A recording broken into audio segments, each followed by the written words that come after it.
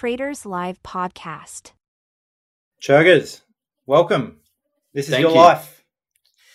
Yes, I feel welcomed on my own podcast. This is the whole reason I started a podcast, just so we can interview myself. So we're here now. I think we're done after this episode, aren't we? We're just doing the two. Well, I've got everything out of it that I want. So Me too. It's no, mate. No, a lot of much better and more interesting people to come, no doubt. So, guys, this is obviously our second episode of the Traders Live pod. First one was with myself, and second one is the other half of the production, which is Churg. So, and mate, I just see your screen up here before we get too far into it. What are we looking at today, mate?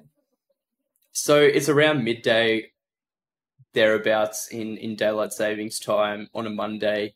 So I'm kind of going to be looking for a reversion play on the Oz 200. I was thinking about getting interesting, mixing up with some equities, but liquidity is usually dead around midday. So I should probably go ahead and start the timer for myself. And I think I might just throw some shorts on and get cooking. And I'm just going to play the reversion back to open here. So this is a 30-minute chart on a Monday. So alrighty, I'm going to sell. Any rhyme or reason, mate, this one? Or it's just we've obviously rallied. I do like a good midday reversal, sort of as a bit of a strategy I'm trying out at the moment. As you know, I'm sort of equities is where I've played,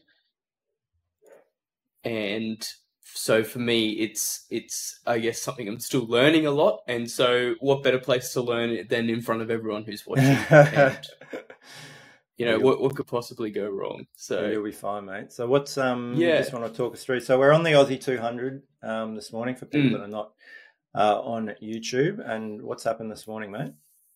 So we had quite a strong rally off of open there. Obviously, markets rallied in the overnight session, US, etc. And then the odd thing this morning was that gold had a really, really good, and actually the chart still here, had essentially a 2% move. I think it touched all-time highs. And I mean, that's sort of coming back now. So there was a bit of interesting unforeseen moves in the market. So just keeping an eye on that over the next hour, see if there's any sort of opportunity I can find.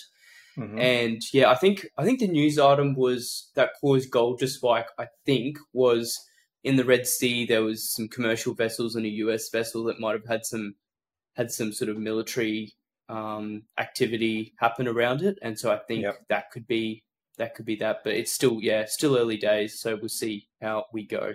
So gold spiked and it's coming back. Excuse me, and the Aussies also spiked on open, but I think the S&P's fallen. So yeah, interesting start to the day, mate. You've probably picked a good time to get involved. So I really hope so, because it's my whole trading career riding on this. So much pressure. So guys, obviously this is our second episode. Everything we say here, just a disclaimer, it is a demo account. We're just using this as a bit of a unique way to get inside some really interesting traders' minds in terms of trading for an hour and see where they land at the end of it, and just listen to them, how they think about trades, what their risk management plans are, etc., etc. So don't take any of what we say as gospel is the bottom line of that. But Churgs is already up $100 in 1 minute, mate. So at this pace, you'll outpace me on the leaderboard by the end of today. But I guess we'll see. We'll see. Yeah, I figured that you set a really good sort of benchmark last week. I should come in and just for the sake of our guests set a really poor benchmark this week. So it's not too bad. I'm thinking that might be the way to go. Very good. And anyone listening on the pod, as I said, we are recording video as well. So good to jump on YouTube if you get a chance. So yeah. We have some really interesting guests lined up really quick. We've got some really interesting guests lined up.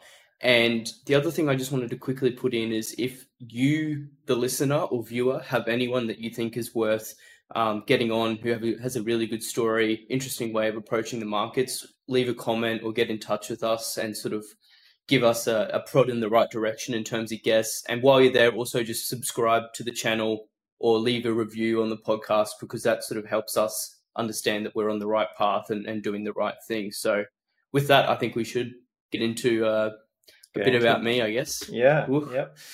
So, mate, how much did you weigh when you were born? Tell me all the early life of Churgers. And mate, you were born. Where were you born? Brizzy? I grew up and was born in the middle of Queensland. So Emerald Rockhampton is a really small sort of mining centric town where, sort of 2011 we had the mining boom and bust. So that was my childhood, living in this very small country town, and did all my schooling, primary and high schooling there. And the Were you beach was 4 on hours property away. or? No, no. So my parents both work in farming and agriculture, but they just had a couple of acres on the river, which sounds amazing, but it's a couple of acres on a brown small river in Emerald. And I lived there since day one to until I moved out of home when I was 17 and finished high school. So yeah, that's essentially where I grew up. How'd you find country life? Very good. I knew absolutely no better. I had the best time of my life. I spent a lot of my hours in the swimming pool. I swam from when I was really young until sort of I finished high school, and that was my main sport. I got really into that. Was training sort of 3 hours a day, once in the morning, once in the afternoon, while doing school and everything like that. So that was Thorpey. a lot of my childhood. Yeah, no, not quite, but I did give it a fair shake of the sauce bottle, and I mean, like reflecting onto sort of trading and business now, that's probably where I learnt a lot of discipline and going to achieve something, and the delayed gratification. Because I mean, I was up at 4:45 every morning in the pool, no matter what temperature, at 5, and was doing the exact same thing in the afternoon, to the detriment of my schoolwork. But that was, I think, a really sort of good founding cornerstone to my early life that sort of set me up for what I think's been a pretty good journey so far in terms of adult life. Yeah, and I'd completely agree with that, mate. And I still do that. I do the swim and the steam and cold shower in the morning, and it's that thing that they say, if you do something hard, that early in the morning, like for me, it's a cold shower. It's everything else for the rest of the day seems pretty straightforward to overcome. So I'm not sure why these days you seem like you're half asleep when we do our pods in the morning, but hopefully you get back to some kind of routine, mate, at some point. Yeah. I mean, now I'm just trying to get to the gym or do a run in the morning, and you got to go. Sometimes that falls through. Yeah, that makes it tough. Far out. Yeah, you can come back to bed. How old are you now? No, but I'm 24 at the moment. So yeah, I've been trading for a few years. Did a few years in the working world. Did a few years at university. So that's sort of been me up until now. Yeah. So what you finished school what year? 2016. 2016, right. And then went to uni? Yeah, so I moved to Brisbane, which is essentially the capital city of my state in Queensland, for those who are foreign listening. And that's where I attended university, which was a pretty big thing for someone in Emerald. It's sort of a weird thing to look back on, but I actually went through my list of Year 12 Facebook friends the other day, and I mean, 90% of them, not 90%, it's probably 50, 60% are married or married with kids and are still living in that small town. So I think it was a really important thing for, I guess, what I wanted to achieve in life and everything that I got out of Emerald. It did a lot of good things for me, but it was another really important thing that I did that sort of set me on a different trajectory. Yeah. I've got a mate that grew up in Gympie, and he's got the same experience, and he always sends me songs that remind him very much of growing up in a small country town, etc. So I'm sure it's the same. That he's just happy that he got out, I think, is his kind of feeling on it. But yeah, no, it is very much a trap, but it's not. I mean, if it's something that makes you happy, and I see a lot of my friends from school are happy. They've got great partners. They very much love their kids and everything like that. So it's just what different people have different wants and different desires, and mine wasn't to stay in Emerald. So yeah, and then I moved to uni. Yeah. Sorry, I was just going to quickly cut in. You've we're 10 minutes in, and you're $600 up. It's moved 10 points. So not a bad start for a young fella, but we'll keep. So what's your thinking at the moment, mate? Are you just going to ride or die, or what's the? Yeah, I think I am going to ride or die. I'm just going to hold this bad boy until it goes to zero. I think through the hour. I know it's not particularly crazy. I do have I guess a very small amount of free capital available that I might sort of either redeploy on a pop, or I might even just come in for some YOLO and do something on gold. Yeah. So what would cause you to stop out here? Like if this was a real account, what would you be doing? I think I have a very tight stop, and I don't know how to put this physically on this platform, but I have a very tight stop above the high of day that we've just seen.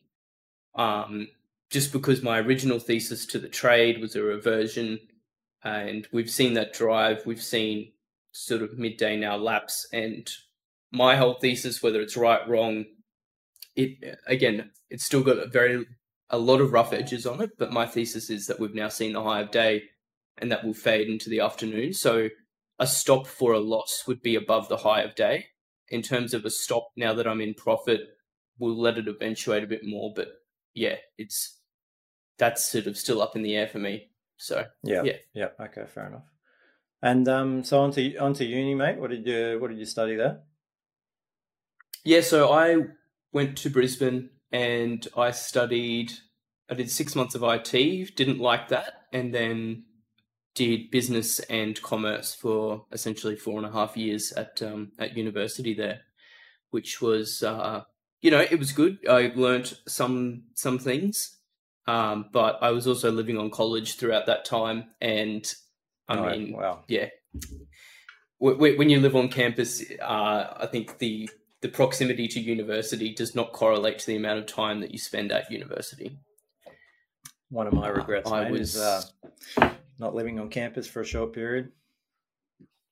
Yes, a short period's probably key. I did 3 years there, which is what sort of everyone does. And I mean, by the third year, I was very, very keen to get out. But it was great for me because obviously I was moving from a small town. That's where I found my first friends, had my first interests, things like that. And yeah, like it was regardless of my grades, which are I definitely could have done 100 times better.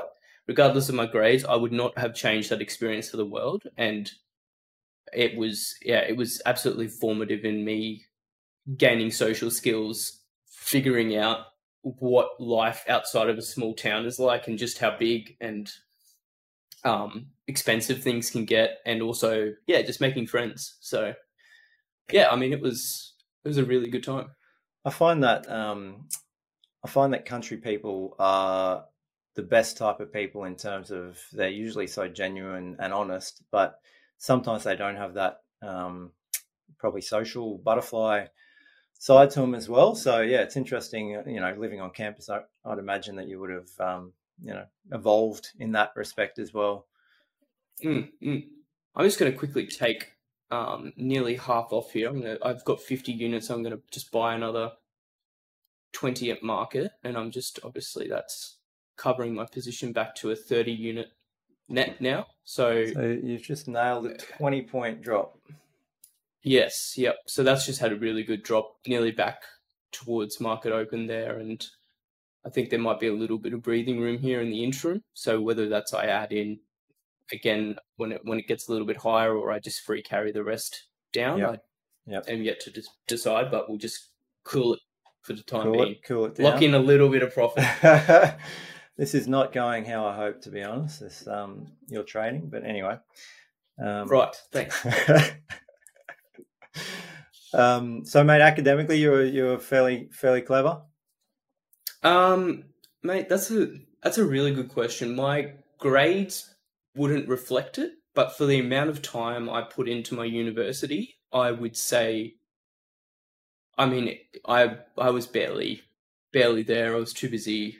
I wasn't like partying or anything like that. It was honestly like more looking at different business ventures, having different interests. I had 1,000 ideas, and none of that was actually in looking at the books. So, I mean, my grades were okay. I know if I'd applied myself, I would have been so much better. So that's just... So you've always, is that a uni thing, or you always had that kind of entrepreneurial, curious, kind of businessy brain? No, always had the entrepreneurial side in various forms. Like when I was younger, my first business ever when I was really young is I used to buy the seconds of a local grape farm, and I'd repackage that and essentially get on my bike or go door to door and sell to my neighbors and essentially deliver them fresh produce to their door. And I got that to the point where I grew an emailing list, and essentially people would email me their orders every week, and I would then go to the grape farm and say, hey, I need 50, 100 kilos of grapes, and then I would get delivering around town. So that was on your treadle. Yep, that was my first good business, and that was actually in the end there I did have to get mum to help, because around Christmas time when they ordered, we had like 3 people order 5 kilos of grapes. So I wasn't carting 5 kilos at a time from one side of town to the other. So I guess in my way I had my first employee there as well. So, wow. And and so they were seconds. They were not prime grapes. No. And then I would essentially take delivery of those, and I would then cut all the poor sort of grapes off of the fruit they'd given me, just leave the good stuff, and then repackage those into kilo bags that I just bought from Woolworths, and that would be the produce that I sold. So that was a good little business. I think that did me quite well. Yeah, what kind of margins were you looking at there? Oh, I can't remember, but I think at the time I was buying them for 6, selling them for 11 or something like that. Yeah, by per kilo. Decent. So for a kid, $5 a kilo. Yeah. No, 100%. So and always had a job when I was in Emerald. I worked at a car wash for a few years. Excuse me. In between, you still like getting soapy, don't you? Yes, mate. I do. I very much do. But I'm talking about car wash. You do a car wash once in a while. Oh, sorry. I wasn't being dirty, mate. No, I wouldn't expect any of that from you. I do. I do a random day at a car wash every once in a while, and I do also do sort of buyer's agency work. So I just, on a Saturday, will go around to open homes and write reports for this buyer's agency company that's located interstate. And from there, I actually use that money to pay bills and everything like that. And whatever I make on trading is, it's cream on top. So that's my current setup. Yeah, right. And is there anything else job-wise that you think was interesting that kind of taught you anything coming in? We'll get to the trading in a bit, but anything formative from that point of view? Mate, I did a couple of years at a startup, or I did a year at a startup, and that was really interesting to see. That was also when money was quite easy to come by. Interest rates were low, everyone was happy.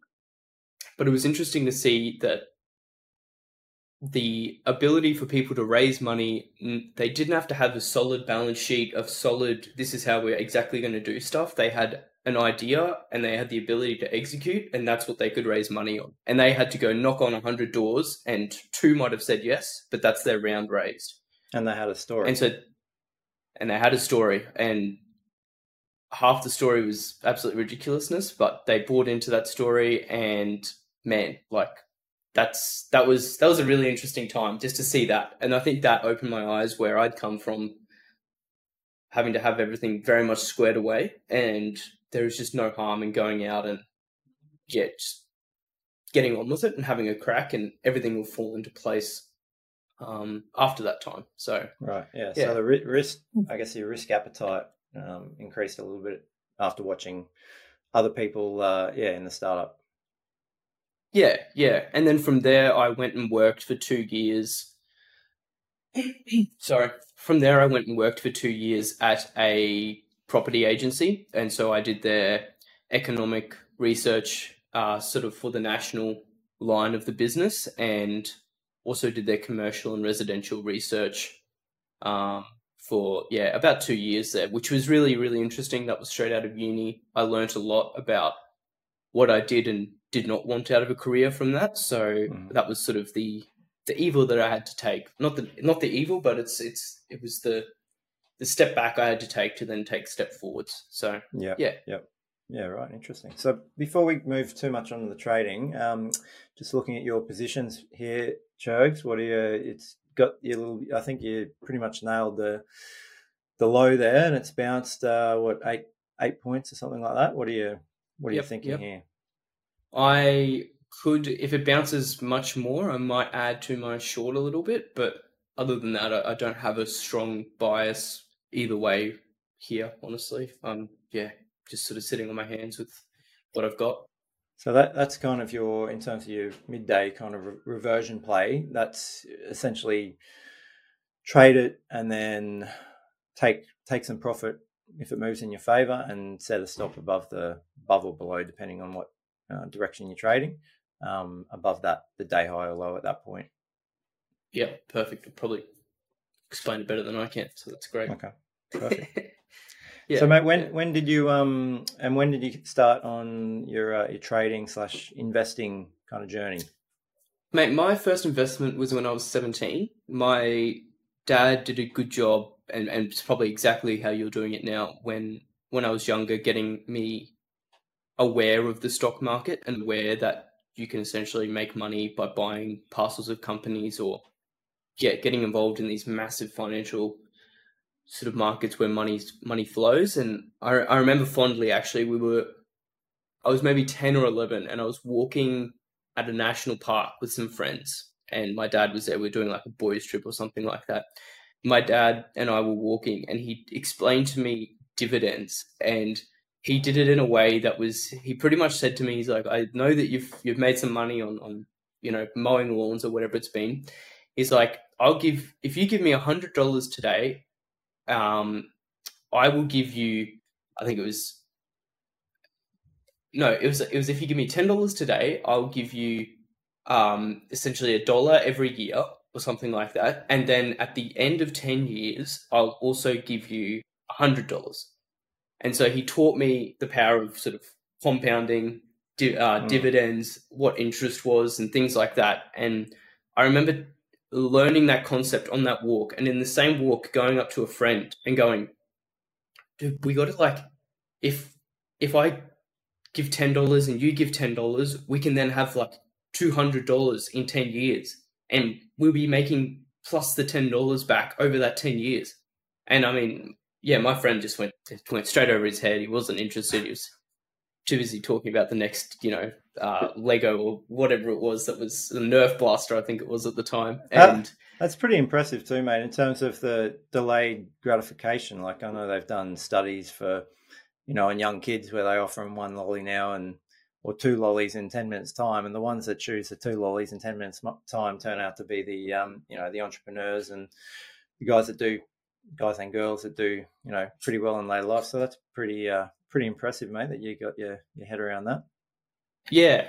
And that was like my first exposure. And then a couple of years later, I sort of was asking my dad about my granddad, who's currently, he moved over from South Africa when he was mid 40s or 50s, and my dad was sort of early to mid teens. He took the whole family from South Africa and moved them to Australia, and essentially had a farm in South Africa. My granddad sold that and then lived off of value investing and dividends while he was in Australia. So for the second half of his life, and so he that sort of opened my eyes, as well as, my granddad had just essentially had some capital and was able to make a steady return over a lot of years. That, it was a modest life that they had, very, very modest life, but they were able to sustain themselves off of that. So that was sort of that second bit of exposure. And I mean, my granddad's really, really old now. He's sort of 99. And he had a health scare earlier in the year, and it was, I went to see him in hospital, and he was obviously in a state of delirium or whatever, and he just kept asking for the FMG dividends. That was the only thing he was asking for. He's like, "What are the dividends?" And it was obviously, it was really, really sad at the time, but I look back and go, that's exactly what I'd be doing. Like, that is focus. Yeah, hilarious. That's amazing. Brilliant. So you started with equities, and I know you're doing a bit of futures now, but the equities, what kind of equities did you start with? Yeah, so my first couple of investments when I was 17, I got my dad to open me a CommSec account. I bought some BXB, so Brambles. They do renewable shipping, and my great due diligence on that was globalization. You know, people are buying more. I sort of saw, well, people can buy stuff on the internet now, so it'll be shipped a lot more. And renewable, sustainable, that's good for the environment. And that was my due diligence. I think I bought that around 10, and I think I do still hold that in my parents' account to this day. But the big one that sort of kickstarted me was a investment in a small cap mining company. And I think many Australian punters probably have a similar story as how this is going to go. But I bought, I'd essentially saved up like $10,000 or $11,000 by the time I was 17.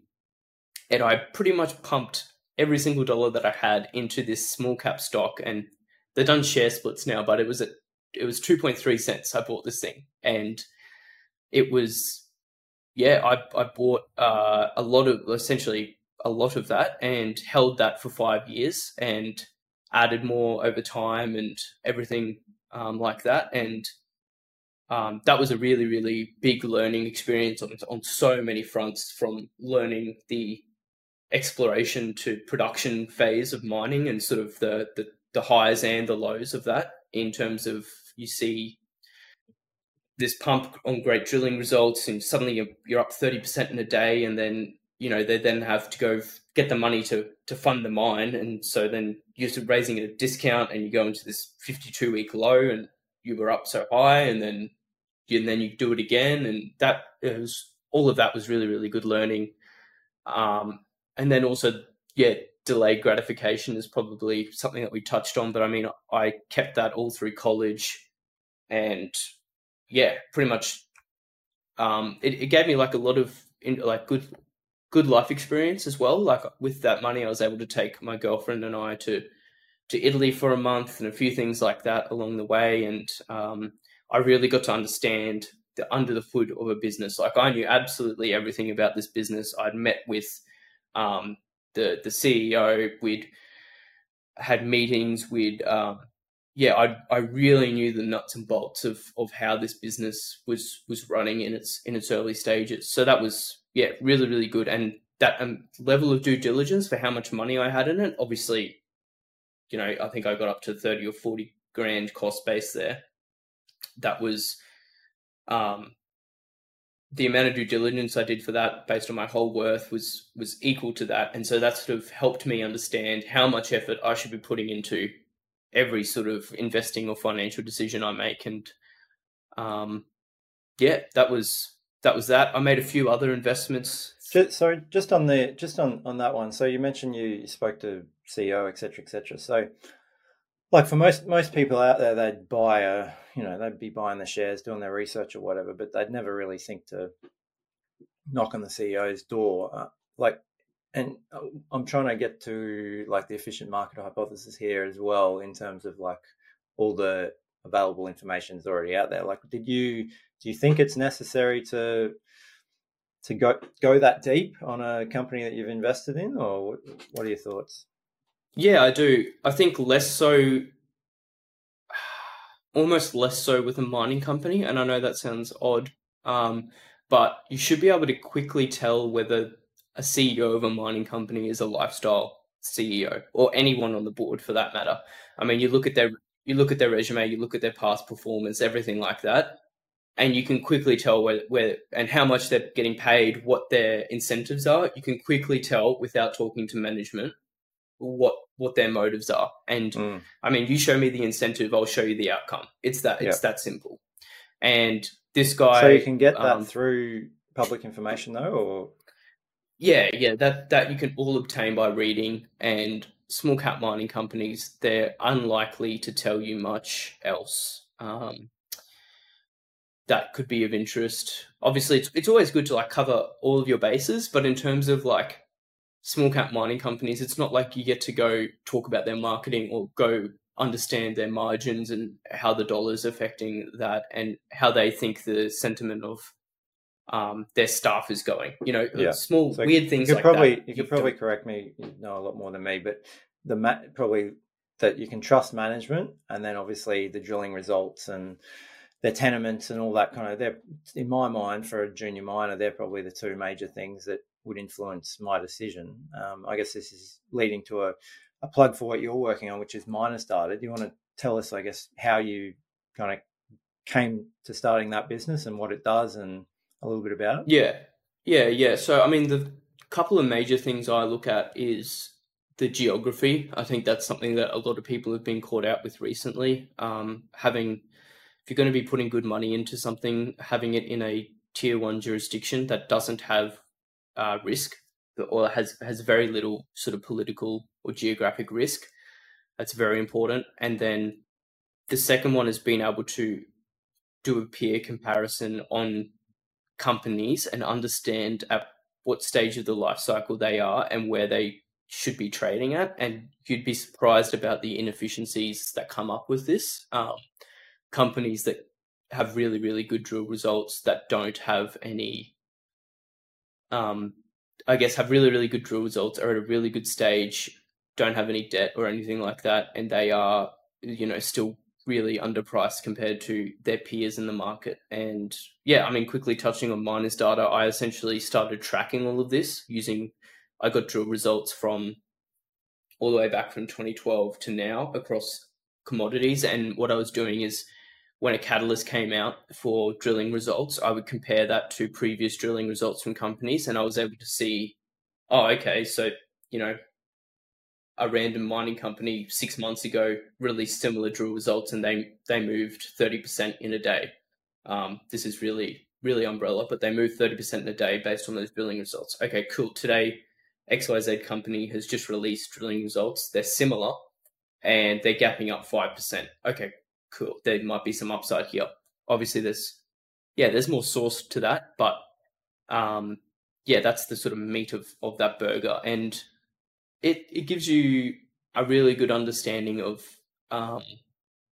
it's just sort of like with your data, it gives you like that the wind is at your back. You know that you're not offside in your decisions to take trades. And I think that's a really good point, because that's as you mentioned, like, to me, it's a lot of it is mental for my data stuff, in terms of it's just good to be certain with your decisions, and if you're wrong, you're wrong, but at least as you say, you're going in the right direction.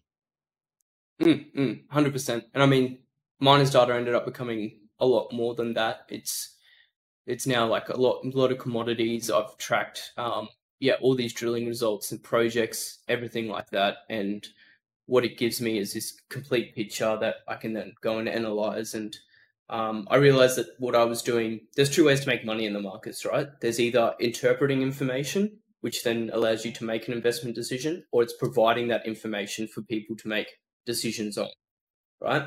And so I decided I could make, and the other thing with small caps is there's an issue around liquidity. So I could have the best data in the world, but I can't trade with the amount of size that I want to. So what I went and did is commercialized it, essentially been putting together a user interface for this. And hopefully in the next month, hopefully by the 15th of December, we'll be live with a product that people can use themselves to do their own analysis and form their own opinions. And like, there's many different ways to cut that cake for everyone's individual sort of thesis to the investment in that space. But I just sort of decided to become the data provider for that, because that's essentially the second way to make money in the markets. And that's very impressive. Yeah.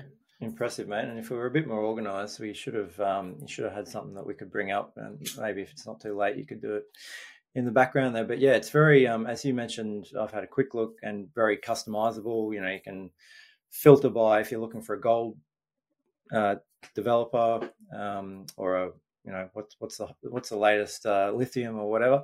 You can filter it through from there by state, by what gram, by all sorts of stuff. Yeah, so all the intervals, the project, what year.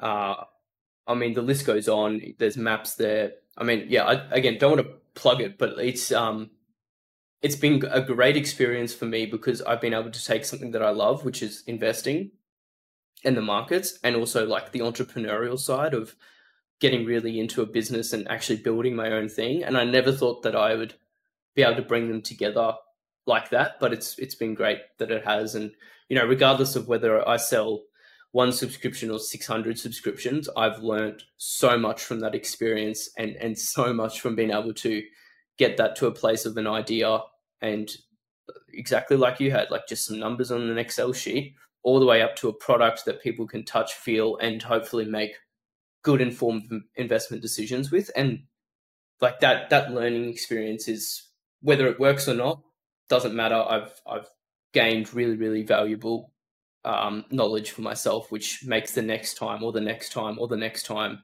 that much easier to execute on. Yeah, and that's probably why we're on a call together, mate, because we have very, very similar outlooks and backgrounds. So yeah, loving what you're doing there. And mate, we're just looking back at the trade. So we've holding firm. Yeah. Maybe if I wasn't talking and rambling so much, I might have added, but hindsight's a wonderful thing. I'm even thinking I might shave another 10 off around here. But are still all thoughts. And the other thing that's probably important to mention is that none of that is rules based. I mean, like we said, this trading's we're not playing for sheep stations. I'm just sort of trying to get some points on the board here. So I would not be. It looks like you're going to finish in the green. So that's a great start for you. Don't jinx it, mate. Goodness. So is there anything you want to say just around, again, trading style, with the turnaround, the midday turnaround? Is there any kind of hard data, or it's just anecdotal? What are you? No, honestly, it's still something I'm working every day on and developing. And I mean, unfortunately, you're on the receiving end of that. You get a million questions every time we get on to do one of these catch ups. But it's something I'm still learning, and I'm just trying to take the same approach. And I've taken a leaf out of your book, really using data, using price and time frame to create meaningful trade insights that just give me a statistical edge. I mean, maybe later we can get into sort of how I formed my first couple of strategies in equities post that first 5-year investment, and that sort of wind up, because my future. Yeah, that's what I'd like to know about. I guess the equities, your strategy there. If you want to give a quick background on that, and then I know you're obviously trading some futures now, so why that transition, what's been the most challenging part, etc., etc. Yeah. I actually might just backtrack quickly, and I'll just finish the story of my amazing 5-year first investment. Yep. Is that? Yeah. I thought it was just going to end in rivers of gold. Yeah. Well, that's exactly what I thought too. And I think this is imperative to the story arc and where we are. And it's so important because no matter who you are, honestly, the amount of people I've spoken to and they've got the exact same arc is ridiculous. So this was a mining company, the little mining company? So this mining company had done quite well for me. I'd sort of, as a heap of lessons I can take out of it, but it eventually got to this point in time where they were doing coal. And they'd gotten this mine to a point where it was Q3, and I was going to get the Q3 announcement any day now, and it was going to tell me that they'd successfully started production, they'd shipped this much coal, and they were making this much money. I remember it vividly. I was sitting in a meeting at 10 a.m. and the notification that the market had an announcement for this ticker came up on my phone. I put it down, finished my 15-minute meeting or whatever, opened it up in the meeting room, and I looked down and the stock had opened down 50%. And I just hit this amazing paralysis that yeah, it's all. I would liken it to like when you roll a car and everything goes in slow motion. It was. So you couldn't make a decision in that moment, or you were just I could trying to not. process. There was a lot to process. It wasn't something that I'd given a condition for. Like if market puts stock to zero, what the hell do I do? So is that a lesson in itself? There are many lessons, and that is a lesson in itself. That I had an amazing confirmation bias on this stock. I had so many biases running on this, and if I took a step back well afterwards, and there was red flags I could find everywhere. But I fumbled and didn't do anything. And instead what I did was I put my phone down, and it was, by this time, sort of 10:45, I was working a corporate job, went down the elevator, went for a walk, ended up at a bar. I took 2 shots of vodka at 11 a.m. as soon as they could serve. And I went back up and finished my work day, and I did not look at the market. You didn't look at it? No. How could you not look at it? Because I did not want, it was all of my money, and I thought that I was about to not only move, I think I was over 100 grand in profit at that time. And I thought, if it's 50% down, it'll come back to 20%. And at the end of the day, I'll sort of, I'll reassess. I'll get to it then, because there's no way it can be 50% down and go any lower. And you go back and look at the day on this stock, and it just continued directly one way. So it was, And it missed consensus, or? So not only did they not start production, the mine had a plethora of issues, and shortly after that they had some debt, and the debtor called in that note, and they were unable to repay it, and it eventually ended up, the company went to zero. So I lost in total about 140 grand, of which I had about 25 grand of leverage in. So I had 25 grand of debt as well that I had started with, that I now had.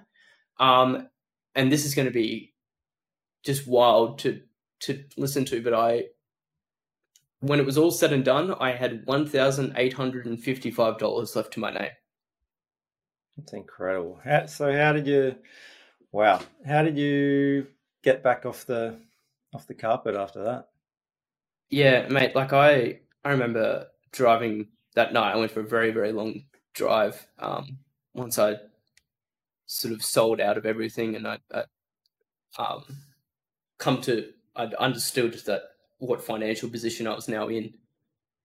And I went for a drive, and mate, I just went to myself. I was like, this is a very pivotal moment in my whole life, which sounds stupid. And there's many lessons I can learn, but I said, for me to be able to get to that, there's 2 ways I can go right now. I can go poor me. I can go curl up in a corner, cry my eyes out, I can't believe this happened. I had it. Exactly. Or I could go, yep, that's happened. Give it another 2 days, go write down every single lesson that you can think of and what the heck you're going to do about it and where you're going to go from there, and use it as a firecracker up the arse. And I chose to go that way, and I went, cool, you can't pity yourself. It was only you who got yourself into that position. There was nothing, you were making all the calls the whole way through. You got yourself into that position. You wouldn't be crying about it if it had gone right and you were 230 grand up. So I had to swallow my medicine. How do you get over the self-loathing side of it? Because that's something that I've dealt with a lot. Yeah. It was tough, and I actually didn't let myself have too much of it. And I think that the most important lesson, and I've been lucky that I feel like I do have good perspective in my life, but the most important lesson that I had coming out of that, and it was the first one I was able to fully crystallize and write down, is that I still had my health. I still had my family and people that love me. And, I still had a job, so there was a roof over my head. So all things else, I still had those 3 things, and that was purely the biggest lesson I had out of the markets and everything, and that was the single thing that sort of got me probably through the other side of that was, I'm still, I had the opportunity to lose $140,000. Yeah. It's So a good way many to other think about people it. Good aren't. perspective. Yeah, so many other people don't get that opportunity, which it says a lot. So yeah, and then there was a heap of trading lessons from that as well. We can go into that if you want. I can just breeze over that. But well, I'll just as your number one podcast host here, I'll just let you know as well. I think we're just nearly breaking new day lows. So if you wanted to take that a little bit off, like you were saying, feel free. Is the market going to zero? Today it is, yeah. Yeah, okay. Well, I might as well just hold it. No, I'll take another. I'll take 15 off here. Responsible, yeah. Well done. Yeah, and so that leaves me with a whole 15 orders short still, which I'll just hold for a little bit. And you know what? I might even play that pretty safe. If I see a revisit of 71, 43 or 44, yep, I'll take the rest off. But the rest of might just that'll be my YOLO parcel. Yep. You've done. Yeah. Well, that's why it's your goal, mate. You're gonna try and beat me, are you? I'm not sure if that's possible, actually. No. It'll have to go to zero. And I was like, you should have helped. Exactly. There was a message behind me trying to tell you to take profit there. Yeah, you're jeopardizing me. So what, mate? I'm interested in your kind of transition to futures, though. What kind of drove that? And yeah, what have you found hard? What have you found easy? Would you recommend it? I mean, this is something that probably I've followed a similar path in terms of I used to trade shares as well. Now I don't think I could. I don't think I've got that much bandwidth to keep track of opportunities and all the rest of it across 2,000 stocks or whatever. I find futures just very simple. Just get to know one or two things really, really well inside out. But I was thinking this morning of the attraction of equities. I think it was on the AFR where they showed, $10 invested in Nvidia and Apple, and for I think it was 2012 or something like that. Nvidia would be worth 1.2 million bucks today off, I think it was 10,000 starting, and the rest were not bad either, a couple of $100,000. So I guess that's and similar with specky mining stocks or biotechs or whatever. Is that the allure for people trading equities? I think so, and I have now had the opportunity to sort of spend several years, like really in the chat rooms and in the depths of trading the Australian market at least. And the thing I've found is that, and I'm not sure these people know it, but there's almost like a fine line between having a proven trading strategy that you can execute repeatably on the entire equities market and just educated gambling in a way. And a lot of people, I think, need to maybe have a think about, especially those early traders, whether you actually do have a strategy or whether you rock up to the market and you consider doing something differently every day. And I'd agree with that. You don't really think, I don't think I did think of an edge when I first started trading. You just think, I'm reading the annual report. I think you've got to go in thinking, well, what have I got that other people don't? Yeah, and I mean, I had in the end there, I did have a couple of good strategies with edge, but and I executed on those profitably. But in the meantime, I was also taking trades throughout the day that someone might have called in chat, or I was jumping at a shadow or something like that. And so I had two things going through me at the sort of start to mid of this year. I had edge decay on my strategy that was working in equities. So that means previously I had a strategy where essentially the whole market had to be going up, and you'd have strong leading stocks, and I would momentum right breakouts in did a lot of work on that and got it quantified, and it had proven edge the way I was trading that. But the market then sort of it's now gone into a sort of a ranging type session, and whether that's so your strategy that's didn't work in that consolidation phase. Yeah. So I had edge decay there, and I took too long to pivot out of that. And so what I do now in equities is essentially learn, just like, it's honestly like, find one thing and look at it every single day, and you'll be able to find the nuances and understand that. And that is edge in itself. Like, understand how a certain product or a certain stock moves better than any other stock.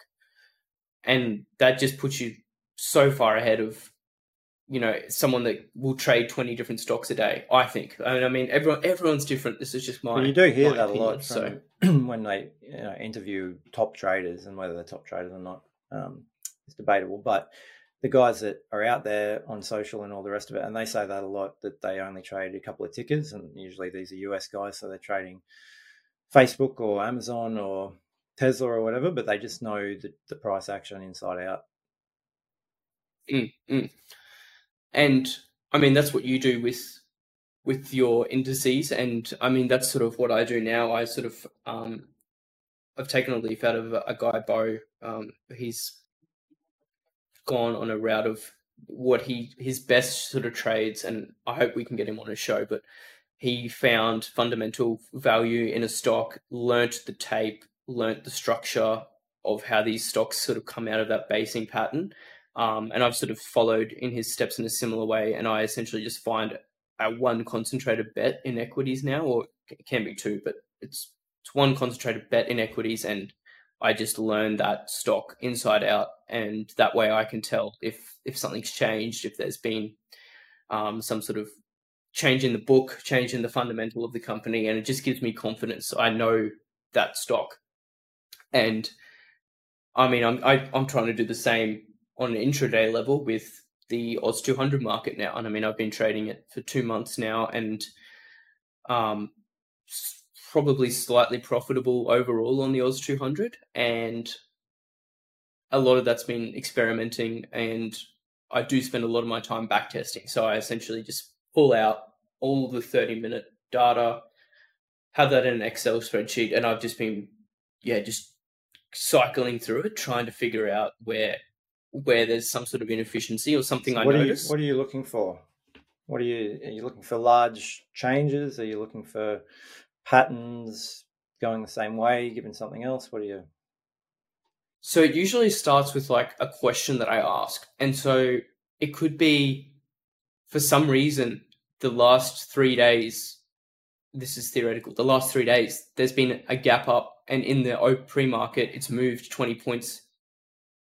And then it's come back down to pretty much like flat by the end of pre-market. Okay, what is that? Is that that nuance? Is that some sort of edge there? Like, is that preluding to how the day will eventuate? Is that anything? And so I ask these questions of what I see in nuance moves in the market. And it doesn't even have to be nuance, like moves in the market. I ask questions of that, and then I use the data to either confirm what I'm seeing or reject. It's just hypothesis testing. Confirm or reject what I'm seeing. Yeah. And I mean, I'm also very wary of sort of stuff that I do see may last for a period of time and work in a certain market, and then I will be back at square one where it won't be a thing anymore. And so that's also something that I'm very, very conscious of with futures, that I need to be continually monitoring the edge, or if I do discover new edge, how long that sort of occurs and lasts for. Yeah. How do you manage, I'm interested in, how do you manage dealing with different inputs from, Twitter, Discord groups that we're in, my stuff, which you follow as well? I'm interested in, because, I've had people obviously saying, they want to keep the blinkers on, but, there's obviously all these different inputs that are coming in. And we had this discussion this morning around, traders that are just starting out are probably more easily influenced by, whether it's people that they know in Twitter or chat rooms or whatever. Whereas I guess I'm at a point in my career where we had the discussion that, nobody could say anything to kind of change my opinion on a trade. So yeah, interested to kind of how you think about that. But because you still want to grab the good pieces of information out there, because there are some, but how do you not just become chop, trading one way or another every time you see a different thought? Yeah. No, I think if I could turn back the clock, right? If I could turn back the clock to when I first joined these chat rooms and everything, and you sort of see these people who are making very bold claims or very bold calls about where they see the stock going, and it might happen 2 times, and then you go, "Wow, okay, this guy's a genius." You either consciously or subconsciously start to believe, that person's calls start to influence you, right? Because there's an awareness bias of you being able to understand that you've seen something twice, and the recency of that must then extrapolate to their future calls. So how do you use someone expertise that seems to be getting some calls right without blindly following them? Yeah, I mean, if they're making good calls, I think the better way to do and get benefit out of what they're doing is to, instead of copying them, understand how they got to the point where they can make good calls. And I mean, I'll just use you as an example, right? When I first didn't know anything about you, you were making calls on sort of maybe where the day time frame expectancy would eventuate on futures, and you would publish that, and it was right, and then you had one that was off, and then you were right again, and I just went, okay, like every other time I would have gone, oh, that's I'll follow him blindly, or I won't follow him at all. He doesn't know what he's talking about. But then I talked to you, and I understood how you had compiled your data to get a strategy that worked for you, and how you used the strategy to then come up with that end product, which is either a call on a ticker or whatever it is. So if I was someone who saw that someone was doing something good, rather than just following them, I'd learn the cogs of how they got to that point in the first place. So throw out, if you see in Discord, if you see a ticker, throw out any sort of blind trading that. Essentially go to the person and say, oh, like, this strategy must work really well for you. What's the strategy? Or how did you get to that point where you can essentially make those consistent reoccurring calls on a name or names? And that won't give you something that's profitable tomorrow, but that will set up the structure of your trading to then be able to implement that into your own universe of stocks or whatever it is you trade, and do that consistently and profitably. Yeah, I couldn't agree more, mate. Like I know I sent something out yesterday saying, give a man a fish, he eats for a day, teach a man a fish, he eats for a lifetime. So, and I'm very clear with obviously all my stuff that it's I'm not your guru. I don't want people following me blindly. But if you guys understand, I guess, the way that I'm thinking about things, and from a data point of view, then that might get you, as you say, you just keep asking questions and back testing and all the rest of it, and you'll find that your growth kind of improves from there. So, mate, you mentioned and if you're a new go on. Sorry, if you're like a new intraday equities trader, for example, and you see someone putting out calls of a morning, and you think like, oh, okay, then maybe that data side or what we've just spoken about doesn't apply. It does, because you need to then go ask to that equities trader or backsolve for them what it is they're looking for in a catalyst. What sort of stocks are they consistently trading? What sort of context do you have around that? And you need to be asking those questions to then backsolve and understand how they do it, and then apply that to your own, or build on that and come up with your own edge. So there's no edge in copying someone or listening to the influence of other people. And I mean, back on that original question, it's really hard to not be like influenced by people's emotional language in a chat room.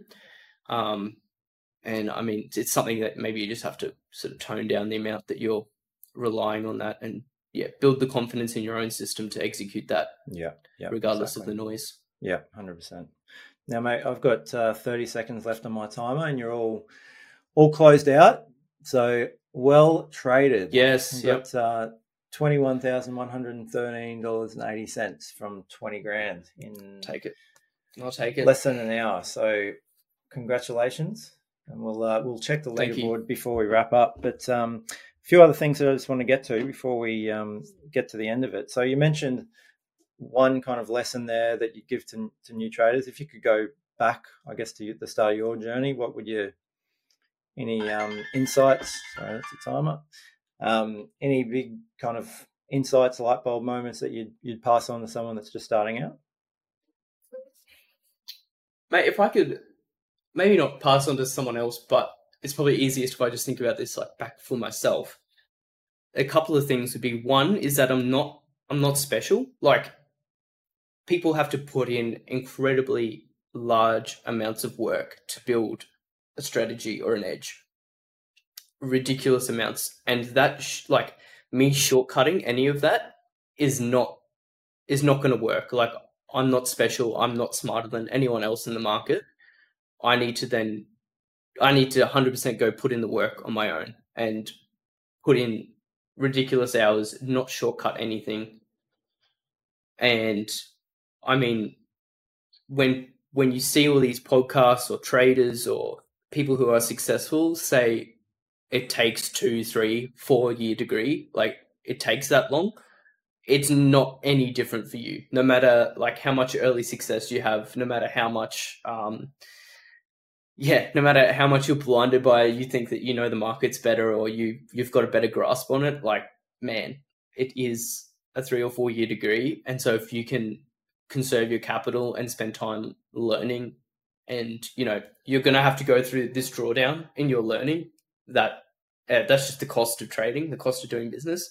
But I mean, if you can accept the fact that you're not special, accept the fact that you're going to have to go through that and earn your right to be trading bigger size, making money, making it a full-time thing.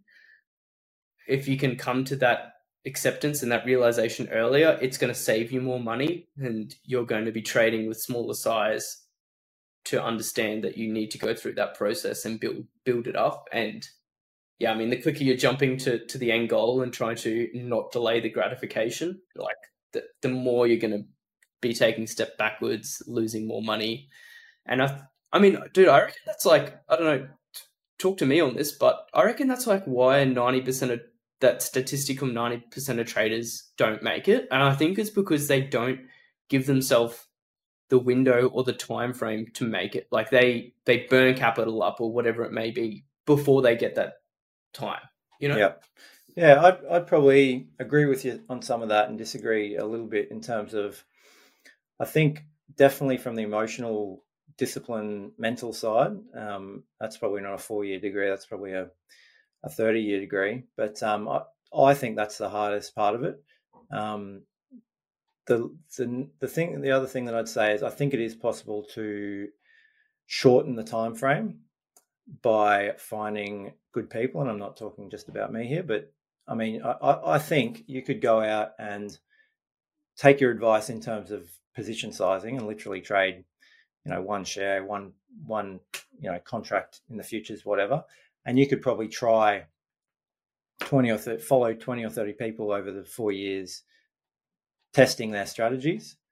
But the key is that you don't want to blow, as you say, you don't want to blow your account up on the second person that you're trying to, learn from. So, but yeah, for me, I think it's, I mean, I'm still far from a finished product, and, it's the discipline, it's the decision-making based on the information that you've got in front of you. And, as I said, I put a post out this morning about, all the finfluencers out there, and that, there's so many, there's a lot of confusion, I think, in terms of, I was reading one this morning that got sent to me, and it was, it was one of those ones, well, if it breaks through this level, it's going to go here, which is 20 points higher, but, unless it's a failed breakout, and then it'll go lower. I'm like, well, how do I use that? Like, what? So that's what I kind of struggle with. And I think, people are, it's hard for, especially if you're starting out. And that's why, I just completely agree with you. Just use, very small portion sizes, and don't think that you're going to, despite what you see on Twitter, don't think that in 12 months you're going to be, got $1 million to your name. Yeah. I think you touched on something that I want to expand more on there, and that's the power of people. And I think trading is a very, very solo sport. And, if you never wanted to see anyone and you wanted to trade, you could do that. But I have made the effort to go and meet many, many, many traders. I mean, I've met some like really good friends. I've obviously met you. So I can put that in the same basket. Sorry. I have met a lot of people through trading, and they have all are at various stages. And I mean, I can go pinpoint myself on where they've been or where they're going. And I mean, I've got a guy that I met in Bali that I go and cry to every time I think I've blown my account and life's over. I've got a guy that I catch up with on Discord like a couple of times a week or once or twice sort of every 6 months for a coffee. And he's the guy that when I'm overly optimistic about something, I go to him and he just has this amazing ability to critically analyze what I'm saying and just like tear shreds off me. And like the people that you meet are going to sort of influence and change how you trade. And that is the most valuable, I think one of the most valuable things that you can do is get out there and meet people, actually like message people in Discord and don't be afraid to be annoying or whatever it may be, make the connections and you'll be surprised like who you get to meet. And yeah, that's now that you mentioned it, that's probably the one of the most impressive things about you. I mean, anybody that I mention on Twitter or whatever, you know them or you've messaged them or whatnot. So yeah, super impressive in that respect. But yeah, you're 100% right. Like I think once you find your tribe and you make these connections, and so how would you kind of suggest people do that? Through just commenting on Twitter if you like what someone's kind of doing, or trying to join a Discord group, or